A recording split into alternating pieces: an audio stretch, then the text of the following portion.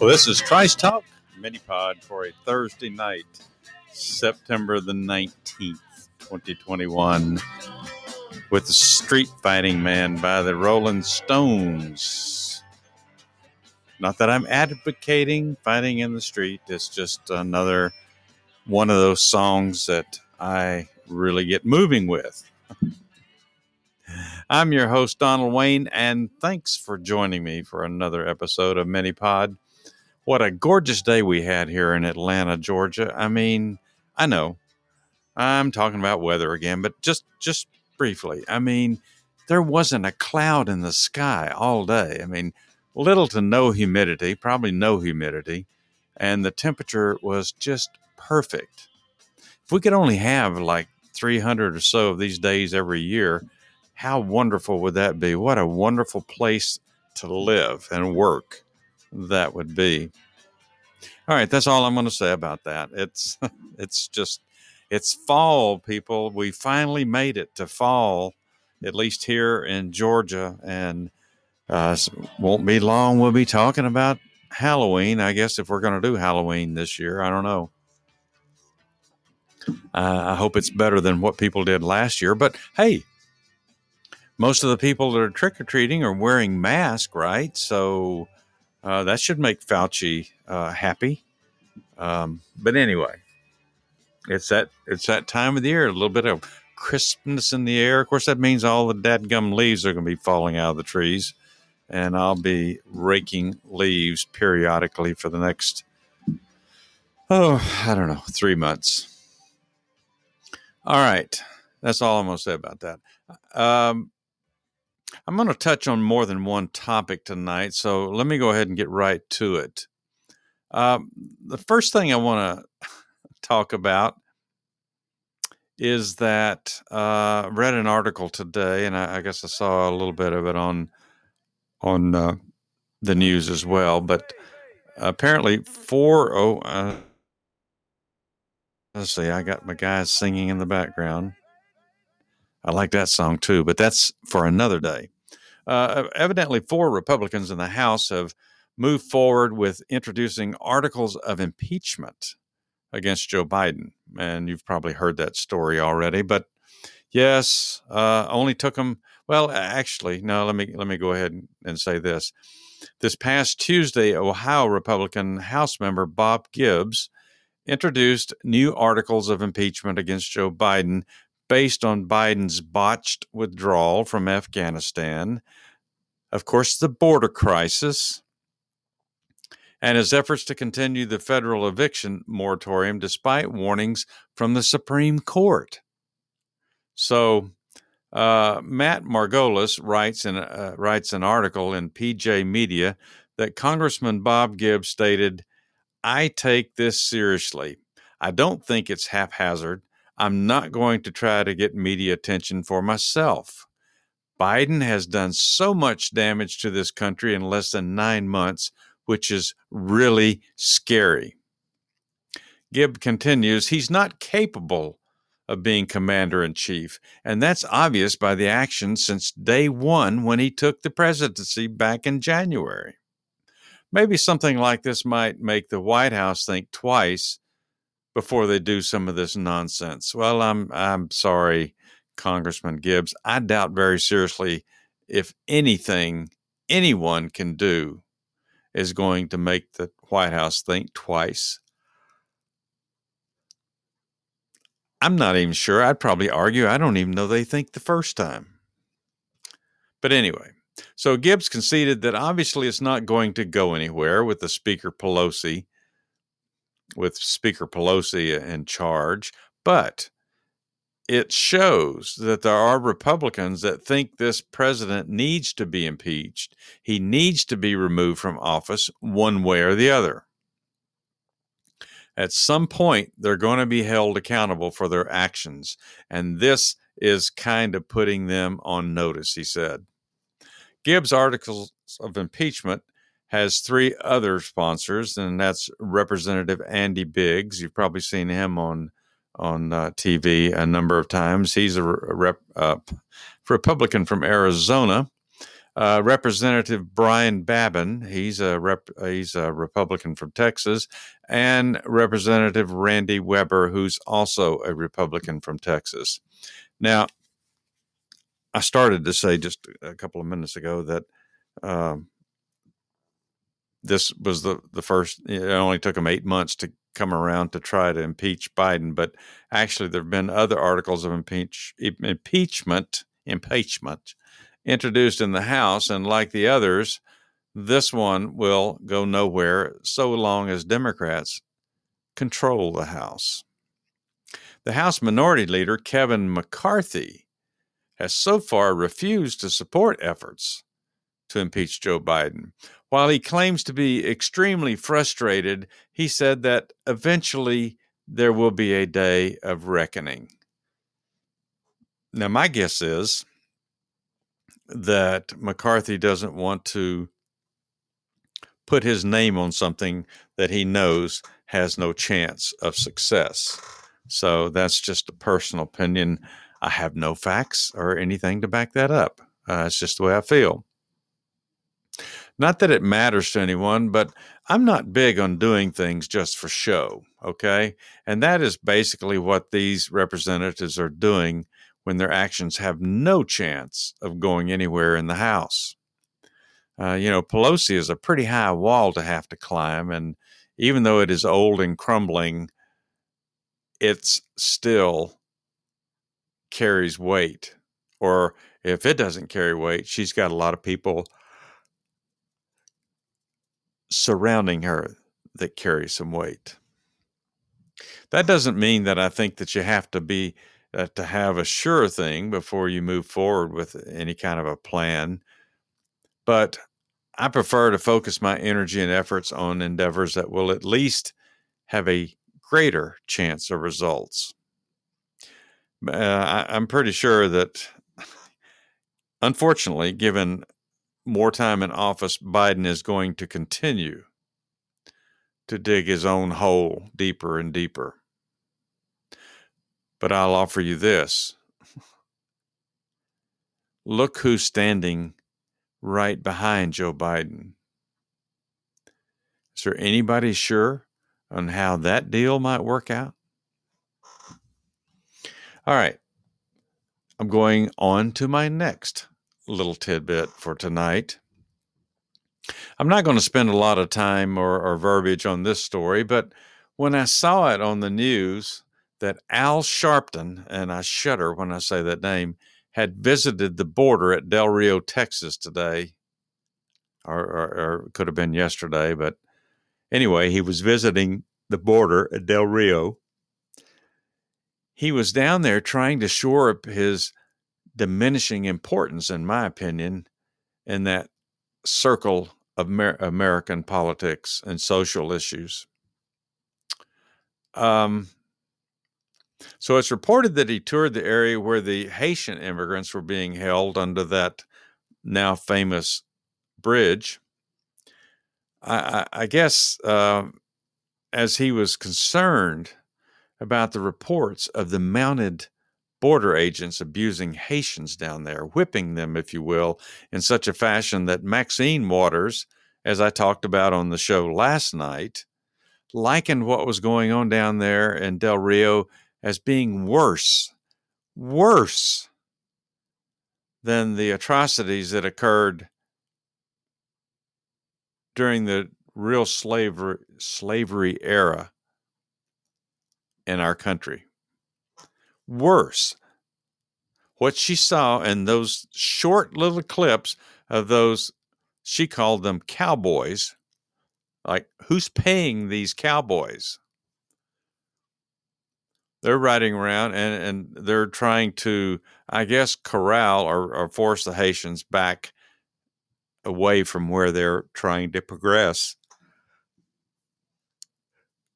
And they're slinging their reins around. One of them, I could see in a video tonight, was twirling his, but he was twirling it as he's sitting up on the horse, and he was not throwing it at anybody. I haven't ridden a horse in probably 50 years, so I'm not an expert on how you control horses. In fact, the time that I did ride a horse, there was this place close to home that my cousin and I went horseback riding, and my horse did not want to go with the rest of them. So I ended up, about a quarter of a mile away from everybody else because I could not get my horse to go join the pack. And one of the leaders had to come back and help my horse along its way. But anyway, so who's to say what these pictures depict and what these cowboys, as Maxine Waters calls them, were trying to do with those Haitian, as the press likes to call them, migrants. They're not migrants, folks. They're illegals. They cross the border illegally. They're here illegally. If you step one foot in this country without permission, without papers, without going through the process, you're illegal. So anyway, he was down there. I guess, maybe Maxine Waters asked him to go down there. I'm not sure. But, never be it said that Al Sharpton is going to waste an opportunity when, I mean, they've already turned this into a racial issue. Okay. If you've been paying attention to the news, I have not had a chance to check out what's going on in CNN or MSNBC. I know yesterday, people like Joy Reid and Chris Cuomo and others, I did not hear any response from Don Lemon. I'm sure that was a doozy, but they were already turning it into a racial issue. The only reason these people were being treated the way they were being treated is because they're black. They're from Haiti. I keep wanting to call it Haitian. Why do I want to call it Haitian? They're from Haiti, but they're black. So it's got to be a racial issue. I didn't see Al Sharpton down there when it was just strictly Hispanic people coming across the border. That wasn't an issue. So anyway, I've got a fairly short excerpt from what was supposed to be a press conference that Al Sharpton was giving after his tour of the situation down there in Del Rio, Texas. I mean, to me, it looked like there was maybe 8, maybe 10 reporters huddled around. I mean, they were actually in, there was looked like a limousine parked there, and then there was like 8 to 10 reporters standing between Sharpton and the limousine. They were all appeared to pretty much be kneeling. And then there were a few other people mingling around. I mean, I don't believe there could have been 25 people right there in that immediate area around him. So it's not like he drew a big crowd or anything. But anyway, so Al Sharpton stepped up and proceeded to try to, I guess, say a few words about his experience. I think he was scheduled to give, a 15, 20-minute press conference kind of thing. And it ended up being, I think, just a little over 2 minutes that he stood there.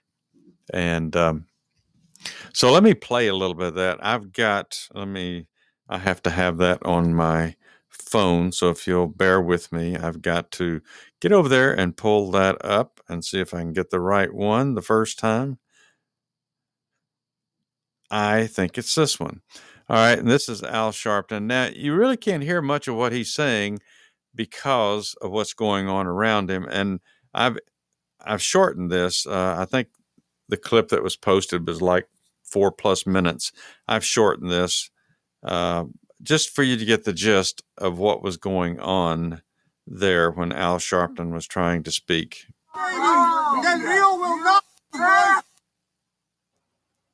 Where are you speaking up for Americans? Why do you not speak up for the American citizens? Why don't you speak up for the children that are being trafficked through the border?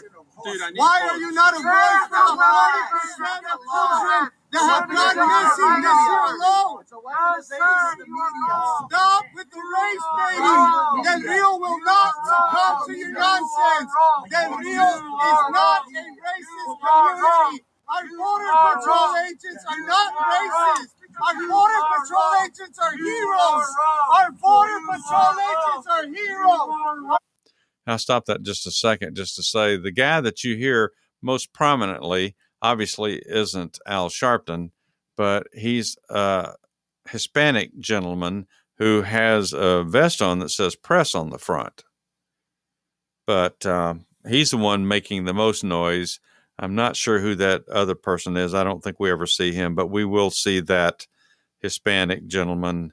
Well, you won't see it here, obviously, because you can't see it, but I'll try to post this where you can, if you want to see the whole thing. But I'll make my comments after this is over. Let me get back to the clip. Border Patrol agents are heroes! Our Border Patrol agents are heroes! Our Border Patrol agents are heroes! Get out of here! Del Rio denounces your racism and bigotry! Get out of here!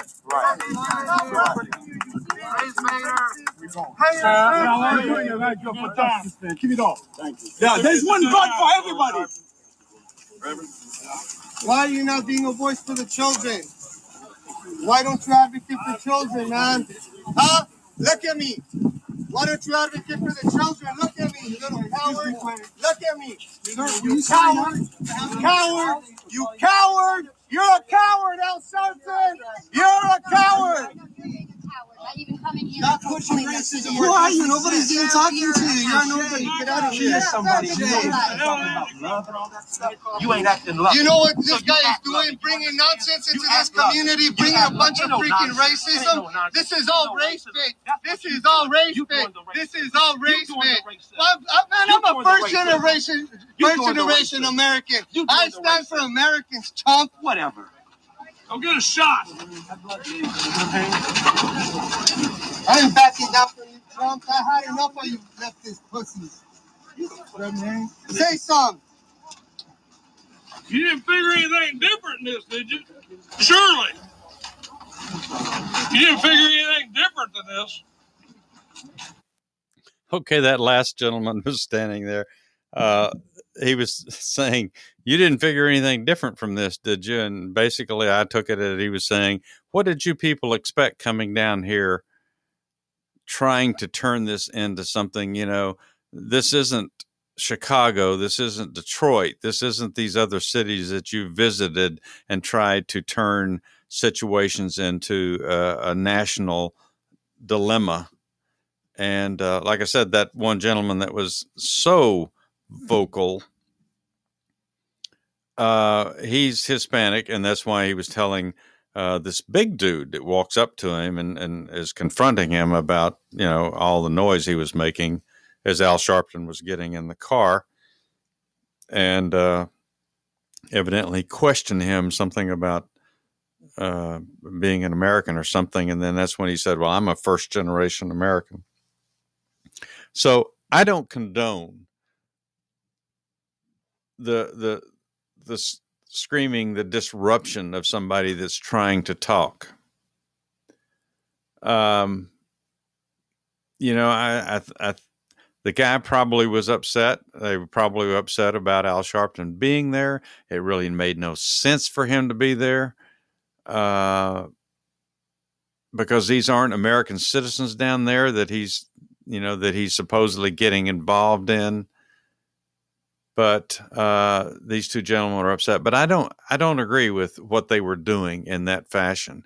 If after Al Sharpton had his words and was through with giving his little press conference, whatever, then if they wanted to confront him and say a few things, then that would have been better in my book. Because anytime you do what they did and try to shut somebody down from being able to talk, we criticize them. That's what they do to conservatives all the time, especially on colleges and universities around the country with so many liberals in control nowadays. It's very difficult for conservatives to have a voice on campuses in this country. And that's what they do. If we do get a conservative speaker on a college campus, we're shouted down or we're forced to leave because people disrupt. So I don't condone the way they did that. You know, I understand their feelings about Al Sharpton being there, but I just think they could have been a little bit more or could have been respectful, period. I don't think they were respectful at all. And I certainly don't condone calling Al Sharpton a coward in the manner that this one gentleman did. But he was obviously very upset about Sharpton's presence there. I think Al Sharpton should have been given a chance to say, because that's the only way that we can push back at liberals when they make outrageous statements. And if they had allowed Al Sharpton to talk, then there would have probably been plenty for that gentleman to call him on afterwards.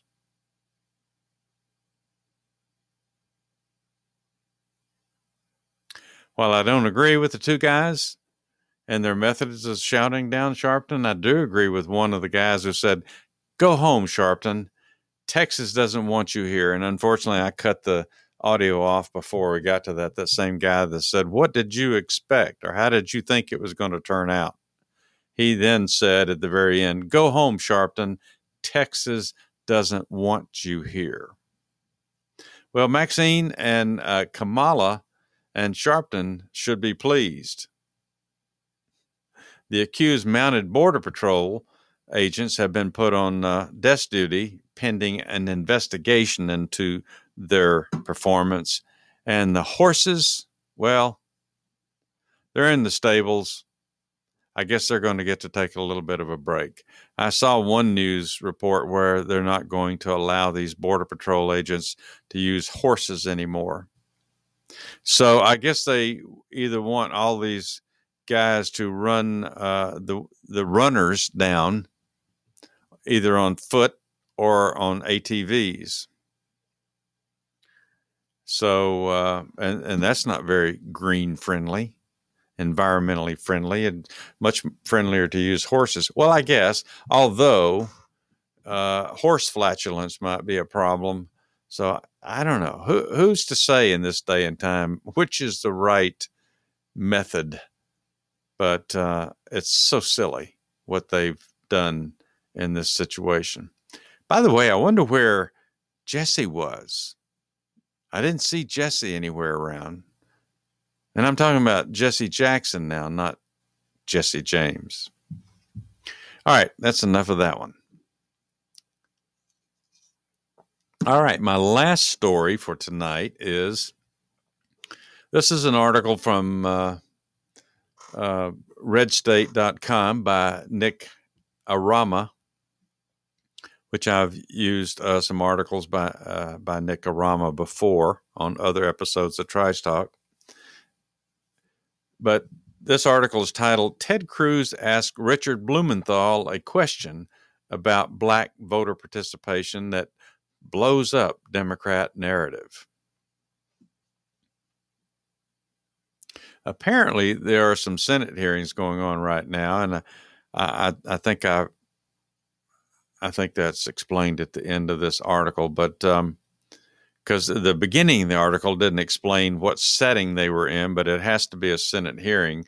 So they're meeting about a slew of voter ID laws that red states have implemented this year in an effort to, shore up and minimize irregularities in future voting events. And you notice I didn't say steal elections, but to minimize irregularities in future voting events, especially with a big one we've got coming up in 2022. Can't get that out. All right, so Arama writes, Democrats have created this completely false narrative about election security laws. Doing things like requiring voter ID is somehow racist, even though most of the world requires it for voting and most Americans want it to ensure the safety of the elections, especially after last year. I lean into the microphone like Joe Biden does, and say, especially after what happened last year. They created this fiction over the past few months over laws in states like Texas and Georgia, creating a mania against the Georgia law, which prompted Major League Baseball to pull the All-Star game from the state this year. And of course, we've talked enough about that. But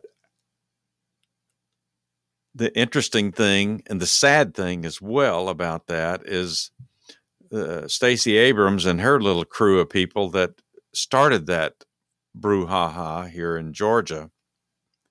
Who did they end up hurting? The very people that Stacey Abrams says that she's trying to fight for. Because the minority businesses were the ones who would have benefited mostly from the game being here, the All-Star game being here in Atlanta. Not that the ballpark and other entities would not have made a lot of money as well, but those small-time vendors that work these events, work at that stadium, they count on these kind of things. That's a big part of their income, and this would have been certainly a big boon to all of those people. And Stacey Abrams forced them out.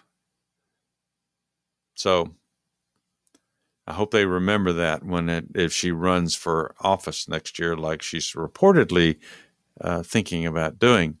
Anyway, crazy Democrats from Texas, remember that? Just a couple of months ago,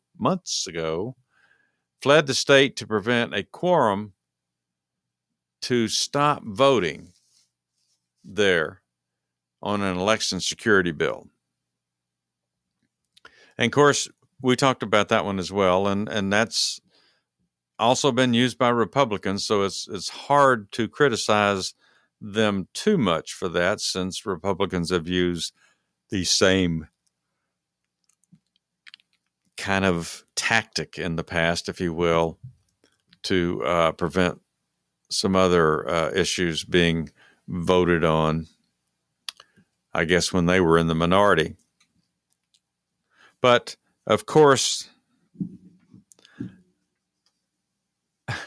both efforts only served, the efforts of Stacey Abrams and her friends in Georgia and the Democrats in Texas only served to show how radical the Democrats were on this issue and how out of step with most Americans they are. But what they're really saying with their objections is they don't want checks on fraud. I'll leave that to your great sense as to why Democrats wouldn't want checks on elections to make sure they're secure. But they wanted to shift the narrative to characterize the laws as racist. Well, we've talked about this numerous times as well. Everything that Democrats don't like in this country in recent years has become an issue of race. Every freaking thing that they do not agree with, or when conservatives or Republicans disagree with them even about issues, it's always because of race. And really, it's like the boy who cried wolf too many times. I mean, these people are working the hell out of that word racist. So Ted Cruz, let's see, what did he say here? Okay, so today Senator Ted Cruz bagged them big time on this issue of voter ID laws in these states. First, he pointed out how Democrats have raised objections to voter ID laws as part of this campaign. Cruz posted a tweet that noted that 81% of Americans support voter ID laws. 77% of Black voters support voter ID laws in this country. And again, we don't know where they get the numbers, these polls that they take, but everybody uses them, Republicans and Democrats. So here they are. But elected Democrats hate it. They absolutely hate it because it makes fraud harder, these voter ID laws. And that's not their goal. They don't want it to be harder for fraud or improprieties, right? Okay, so I'm going to play the first clip I have of Ted Cruz talking in this committee, and he's questioning three people. They give their names. I'm not quite sure who they are. I probably should know who one or two of them are, but I do not. So let me get this keyed up here. Gee, it's always so much fun trying to do this because it always, soon as you land on it, it's ready to go here. All right. This is Ted Cruz clip number 1.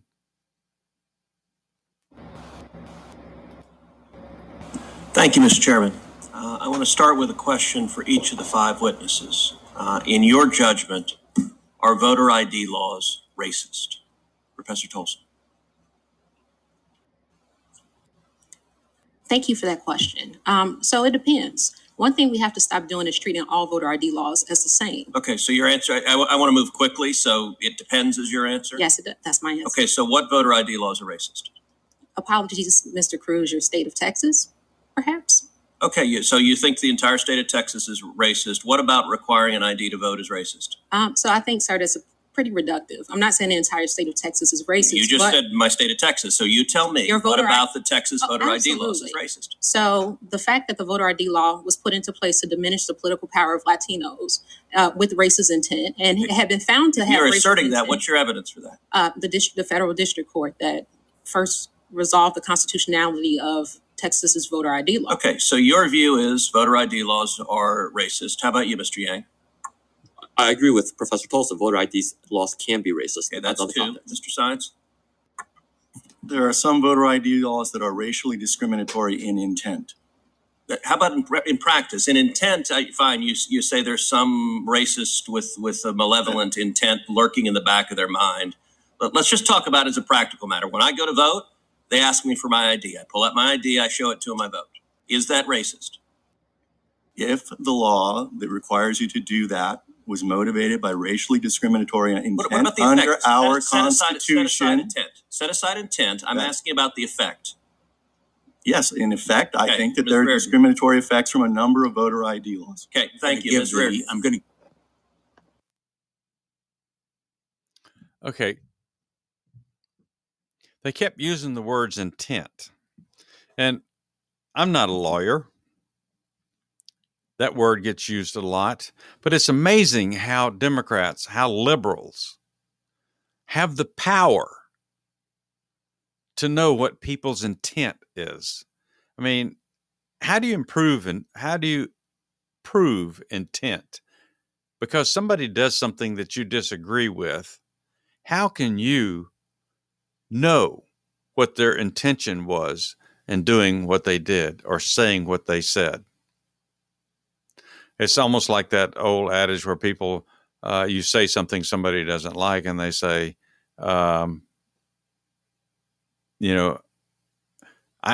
know what you mean. I know what you intended to do. What is intent? How do you prove intent? The law is what it is. It says what it is. It says what its intention is. Yet Democrats and liberals seem to be all knowing and knowing that all of these people that put these laws together, the only intent was to keep certain racial groups, I guess, if you will, keep them from being able to vote. That was their intent. Even though the Republicans are saying our intention is to clean up the voter laws and make sure that every vote is a legal vote and every vote is from a person who is not dead, and every vote that's cast is only one vote from one person, and on and on and on. But yet Democrats know better, right? Okay. None of these people actually explain how requiring an ID from everyone in the state is racist. It doesn't even make rational sense. But that doesn't stop them from saying it in a Senate hearing. Cruz exposes how these folks just make the claim without any support. Next, he moved on to another point, that they attack the laws in red states like Georgia and Texas, whose laws are actually less restrictive than those in blue states. Now, that's per this article. It's like it came up during the thing with Georgia and the All-Star game when they were removing it. They were moving it from Georgia. They ultimately ended up in Colorado, and then it was said by at least conservatives that the laws were a little bit more restrictive in some forms in Colorado than they are in in Georgia. So anyway, indeed, these red states have more opportunities to early vote. For example, than does Joe Biden's own state of Delaware. Delaware has no in-person early voting at present, unlike Texas, unlike Georgia. Some other blue states have fewer opportunities for voters to cast their ballots early and in person than Georgia or Texas currently have. But Cruz found a golden opportunity when responding to Senator Richard Blumenthal, the Democrat. I believe he's the chairman of this committee, Democrat from Connecticut, to make that greater point about red states versus blue states. Let me see if I have that second clip. Yes, I do. If I can handle that one properly. So this is the second clip. Ted Cruz is talking to the committee chairman, Senator Richard Blumenthal.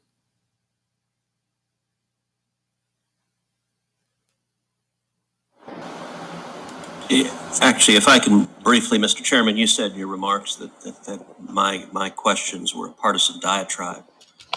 And I do want to briefly point out, I just want to quote from the United States Supreme Court, Justice Stevens' opinion for the majority for 6 justices, where he described laws preventing voter fraud as, quote, protecting public confidence in the integrity of the electoral process, which has independent significance because it encourages citizen participation in the democratic process.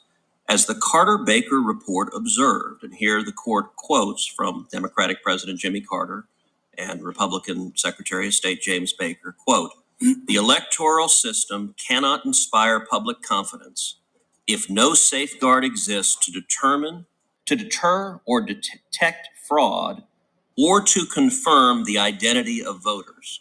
So apparently the views of President Jimmy Carter, the views of a 6-justice majority of the Supreme Court are deemed by some members of this committee to be simply a partisan diatribe.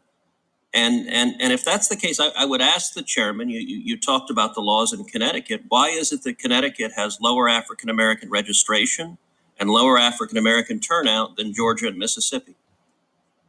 I'm really not here to debate you, Mr. Cruz. I subscribe to Justice Stevens' opinion and to the views of former President Carter, a distinguished Southerner. And I'm going to turn to another distinguished Southerner, Senator Cornyn. That speaks volumes. Actually, if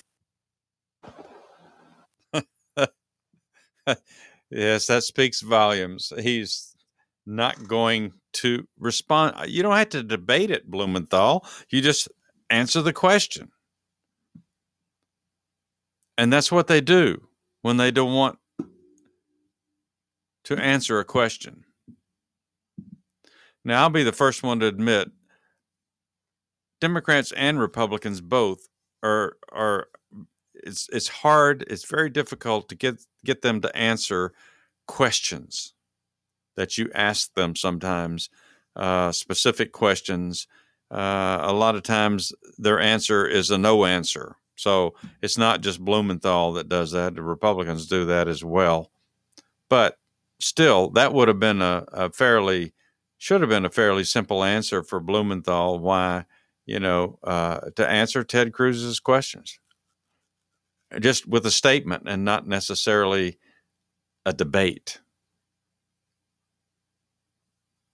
So that's kind of puts a big hole in their argument. That doesn't stop Democrats from making the argument about voter ID laws being racist, but it does make them look extra silly and hypocritical when they do make it. And you know why they're so upset. You know why they're so concerned about all these voter ID laws, because we got an important election coming up next November. And it's like a feeding frenzy after what they got away with last November with the insane crap drive-through voting, multiple drop boxes in areas, questionable areas where there is no security for those drop boxes. And I mean questionable by they should be outside of at least a fire station or a police precinct where there is some forms of eyes on those boxes. And also this random contracting out of people to pick up the damn boxes, the ballot boxes. How nuts can you be that you take just people who aren't part of the government system, the voting, the people who are assigned to conduct and count and secure our ballots. You just get basically subcontractors to come in and harvest these things. How insane. Or we have these people that go to people's doors and ask them to fill out their ballots, and they'll take care of processing them. It's nuts. And people don't think that fair-minded individuals won't have a problem with that. People who care about the government in this country, people who care about the fairness of our elections, they don't think that we're going to care about those issues. Never before in our history have we had the multitude of voting possibilities that we had last November. And so these people are in a frenzy because they were hoping they could continue that into, I guess, every election. Well, that's part of the purpose of the voting laws that they've tried to conceal in all these budget bills that they've been passing in Congress, in the House. I mean, they keep trying to sneak that voting bill in there, voting rights bill, whatever the hell they want to call that thing. And that would fundamentally change voting in this country forever. I mean, I guess if you could ever get Republicans in control again, they might be able to repeal it. But it's just, it boggles the mind how these people, they seem to have a way, liberals seem to have a way of justifying things without really giving you any reason for the justifications other than race. All right. That's it for tonight. I shall move on to something else. I mean, not tonight, but I want to thank you for listening or downloading this episode of Trash Talk Mini Pod. If you like this or any of the Trash Talk family podcasts, please be sure to follow us on whatever medium that you are using. I think I mentioned last night, I will mention it again, that Dennis Lee and I are planning on doing a show together on Sunday night. I do not know as yet whether it will be a live show, but I will confirm that either by tomorrow night, which is Friday night's mini pod, or possibly on Saturday. I'll know in case anything changes. But right now, he and I are planning on doing a Trice Talk episode together on Sunday night. So anyway, thanks for spending time with this episode tonight. And until next time, keep your eyes open, your mind sharp. Stay safe, everybody.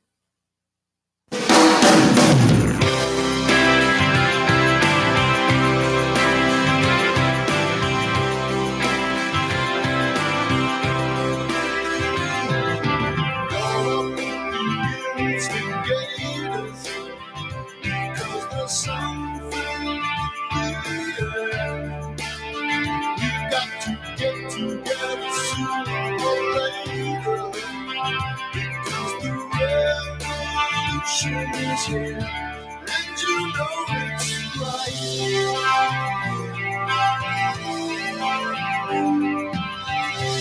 And you know that it's right. You've got to get it together. You've got to get it